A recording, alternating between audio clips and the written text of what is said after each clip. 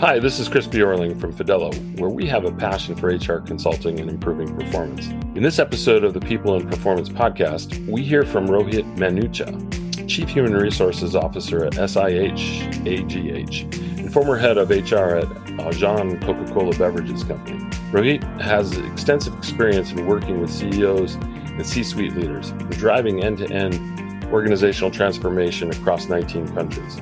He has worked towards aligning organizations with their strategic agenda, managing change, and driving sustainable performance. He has operated with a diverse range of sectors, covering companies with varying ownership models and at different stages of the business lifecycle. His core expertise is in, quote, organizational transformation and effectiveness, unquote. He has developed case studies and white papers that are featured in various publications, and he is quoted in a number of leading HR magazines on a host of HR-related topics. He has chaired and been a keynote speaker at a number of global events. We're excited to hear his words today. I hope you enjoy this conversation Rohit had with Bill Banham.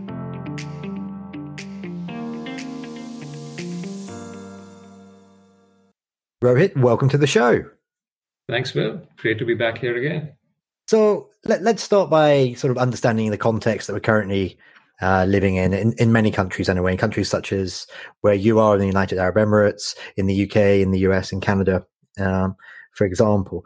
In those countries, there are high proportions of folk who've had the jab, and many who've had both jabs, and that they are returning to whatever our new normal looks like. What are some of the biggest challenges, though, for HR pros when they're working with leadership teams towards aligning their organization, their new strategic agenda, if you like, in this new normal, while they've still got to manage through these current changes as a result of measures brought on by COVID? So, for example, health and safety measures that they've got to make sure that they respecting the fact that some employees perhaps don't want to come back into the office, but others are really essential to be there in person, perhaps. How on earth do they manage that? I think a lot of this has got to do with the values and the culture of the organization. Of course, there are regulations surrounding this, and of course, certain countries are nudging the behavior of the citizens. You've seen US offering $100. Some countries are saying you have to have mandatory shorts, else you have regular tests.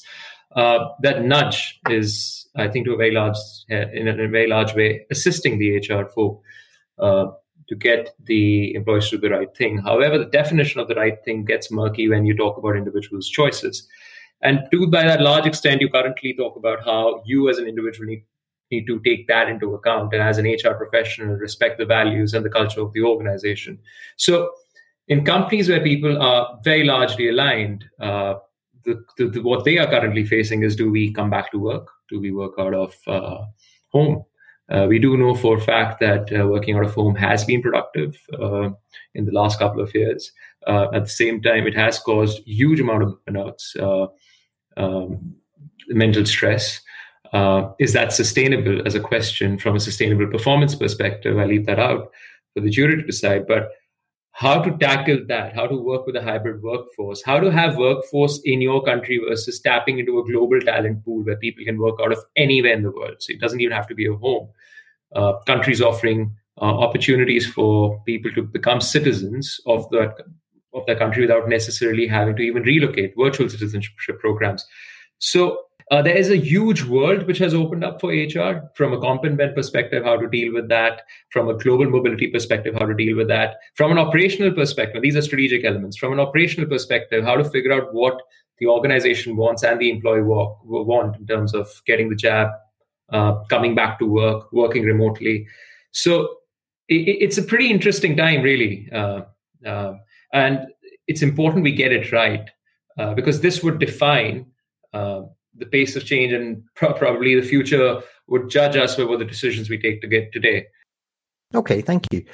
You mentioned managing a global workforce now, pooling from a global pool of talent, a disparate pool of talent to what skills does an effective OD practitioner need to manage a disparate and global employee base today? What have we learned over the last year, and what are those skills that they need to achieve on the go forward?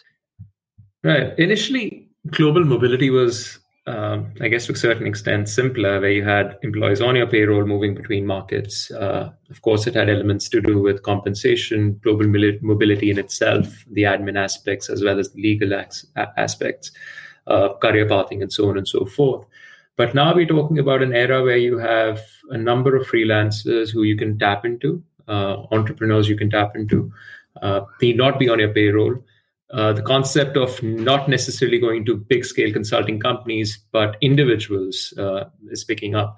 So working with people across different time zones, across different working styles, across different setup poses a host of opportunities and challenges, right on from infrastructure, ID threat to the individual getting along with the team, because now you have a bunch of people, probably as freelancers, working with your on-roll team could be considerably smaller.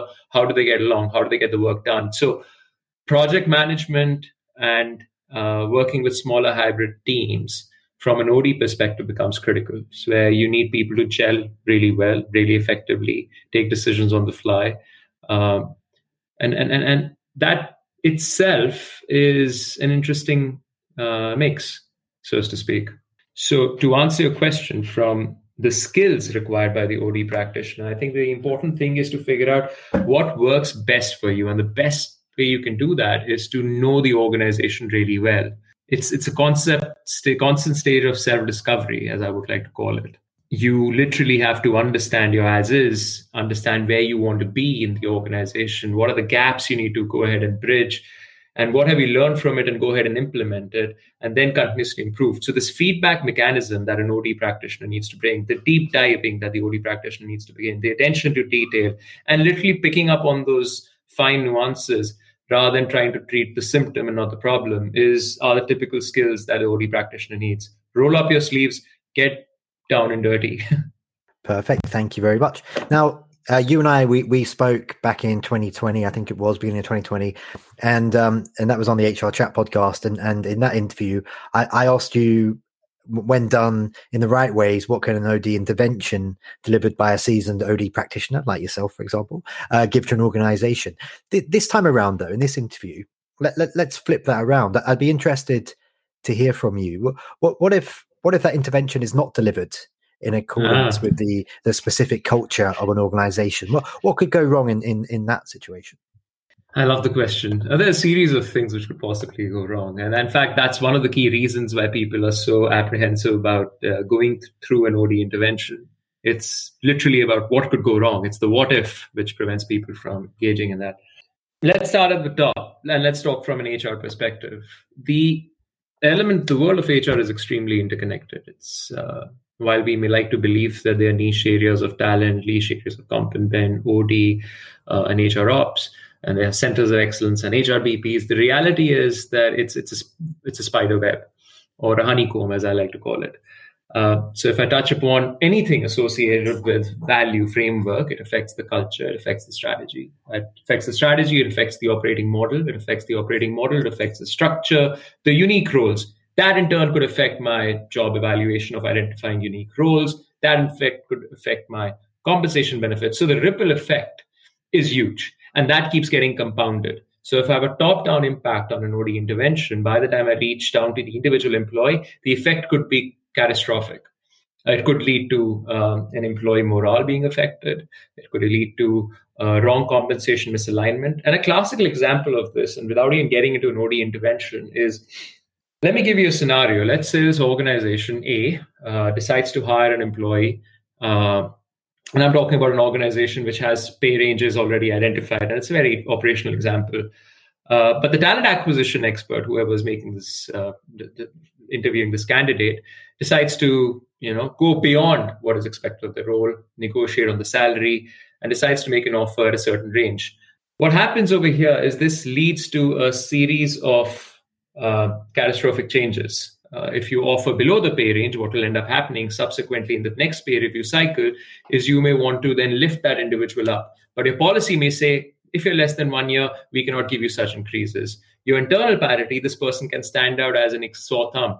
And more importantly, this will affect your pay ranges. So if your pay ranges were, let's say, 80 to 120 compa, by offering an individual a lower salary just because their current salary is low, and you bring them on at a lower salary increase rather than bringing up the minimum of your range, could lead to a further spread of your internal pay ranges. This is not an OD intervention, but the reality is what can go wrong can happen at any given point of time.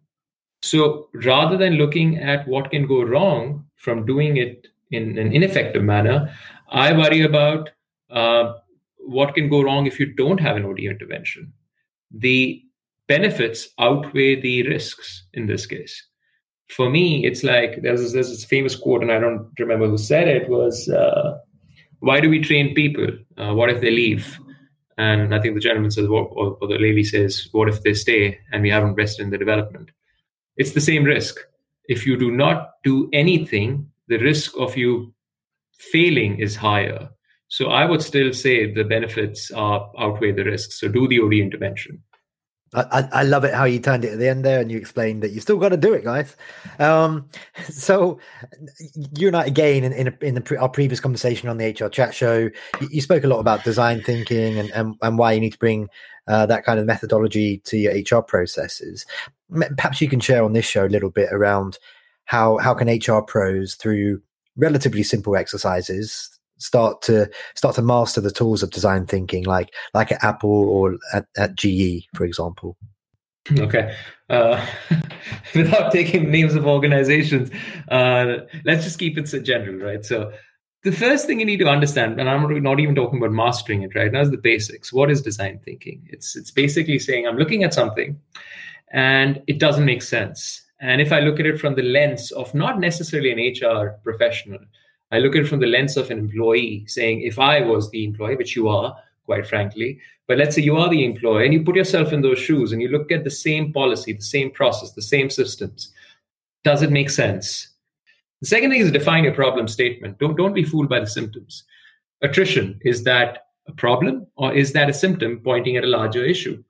So what are you trying to achieve by this? So identify your problem, define the problem statement, and then figure out how you can go ahead and resolve it. At this point of time of ideation, do not limit your options.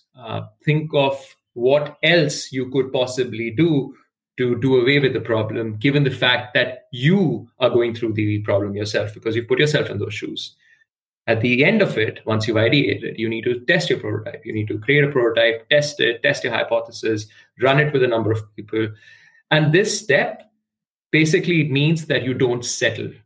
Once you've tested it, you've implemented it, you've learned from it, you improve upon it. The classical example is you have these doors, right? It's no longer relevant now since we all work. Most of us are working from home, and those of us who go to office. If you just look at the glass door, if you do have a door anywhere in your office, you notice there's a handle and there's a push sign next to it. The handle in your head is telling you pull it, but the sign next to it says push. It's giving you two different mixed signals and you don't know what to do with it, right? Because if it really needs to be pushed, you don't need a handle in the first place. That's true with all HR policies, processes, and systems in organizations. Design thinking does away with clutter. Design thinking thinks things through from an employee's perspective, which then gives rise to an employee experience. And that's what you want to drive, right? You want to be the best in class employee. You want to be the best place to work with. Start with design thinking. And it's not a new concept. Perfect. Thank you. And we've got two more questions for you for today, Rohit. And the next one is more of a big blue sky question. It's something that we ask every guest. Okay. So maybe you might want to borrow a few things that you've mentioned so far today. Maybe you might want to take this in a completely different direction. But the question, the penultimate question we like to ask our guests is, from a culture and people processes perspective, what does a high-performing team and a high-performing company as a whole mean to you? Let's break this down. What is high performance in its truest sense? The element of performance is constantly evolving. Now, I'm not talking about performance systems. I'm just simply talking about targets. We talk about targets, but we are constantly pushing for the unachievable, or at least, let's say, stretch targets. So performance, by definition, is constantly pushing yourself. Do we agree on that? Bill? Yeah, sure. I mean, I think anybody, if I go for a walk, my legs are performing a function, but maybe I need to encourage my brain to keep walking. So sure, okay. And that's a great example because you're actually engaging everybody into ensuring, like your body parts, your brain, everything working together to ensure that you push that walk or you go a bit longer. You walked a mile yesterday, today you want to walk a mile and a half. So you're pushing yourself. The next point, which you yourself brought forward, is getting everybody to work together. Similarly, as teams, most of the times we have organization structures, which could be functional structures, geographical structures. But at the end of the day, what it does is create issues associated with leadership styles. And the net impact of that is siloed mentality. Your culture and your values ensure that people do not fall into the siloed mentality. Culture is your DNA. It's culture is basically something which you're true to. But values, are your DNA. You do not deviate from that. You do not morph into something else if you change. So values are something which you cannot really compromise on. They hold you steady. They are your true north. Your culture brings that to life in things that you do, the processes that you have, the way you talk to your people. And high performance teams build a culture where it's safe to fail. And when I say safe to fail, it means you are allowing or rather encouraging your people to experiment. You're encouraging your people to constantly perform better because you're pushing the boundaries. And when you push boundaries, you make mistakes. There are days when you walk a bit faster. There are days when you walk the extra mile. You come back with a nagging pain on your knee or a hamstring and you go like, I pushed it today. I shouldn't have done that. But you know what? I'm going to go again for a walk tomorrow. I'm not just going to sit down on bed because I know for a fact it's going to get worse. So what are you doing? You're making it safe to fail in your walk. Organizations with high performing teams need to make it safe to fail. That's my mantra. That's the one which I always work with. Perfect. Love it. And just finally for today, how can our listeners connect with you? How can they learn more about you? Do they maybe go to LinkedIn? Do you want to share your email address? What are the best ways to connect? Okay, so definitely connect with me on LinkedIn.